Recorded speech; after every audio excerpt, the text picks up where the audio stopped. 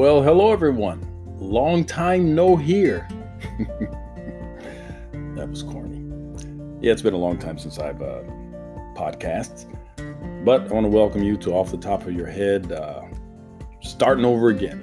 I took a break because at one time I felt like I just didn't have anything to say. I mean, what's the deal with podcasts? There are, and I quote, I'm reading it right now, on Google, at least 2,348,329 podcasts and 103,561,738 episodes in the world. By contrast, IMDb has over 7.4 million titles. Those are movies, TV shows, episodes. Spotify has over 60 million tracks, and Audible has over 470,000 audiobooks. But podcasts, my. There are at least 2 million. So anyway, here we are again. And I want to get back into it.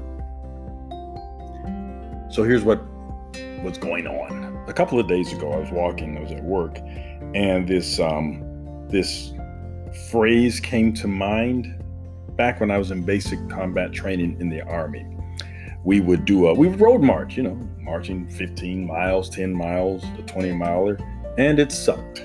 It hurt. My shins always hurt, and my back and my legs and everything else. My hair hurt, I think, at one time. But anyway, I remember this drill sergeant by the name of Morrell, Drill Sergeant Morrell. And he would say, you got to lean into the hill, privates. You got to lean into the hill. Which makes sense. You're going up a hill. Well, you go up hills. You kind of lean into it as you're marching. It helped. I don't know how it helped physiologically, and I don't want to look it up. But, well, let me look it up. Lean into the hill. I'm just looking on my computer right now. How does it help you?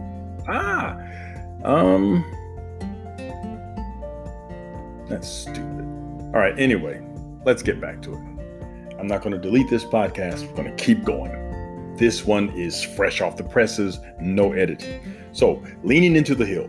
How do you do it? So you have hills in the life. This is how it relates to me.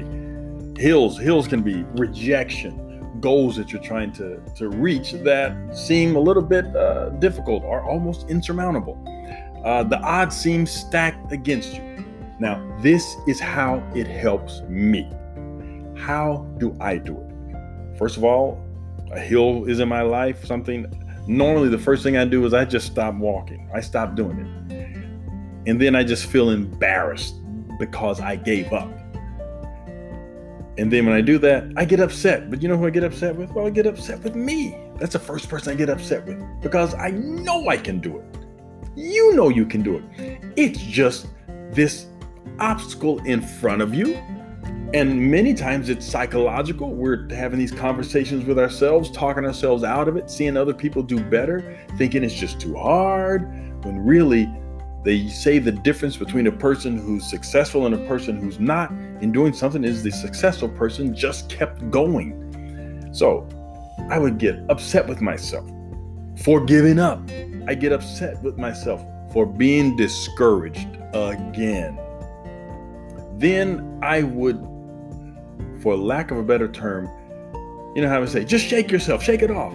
It's like internally or mentally, I would just shake myself. It would boil down to, what are you doing? What's going on? I can do this.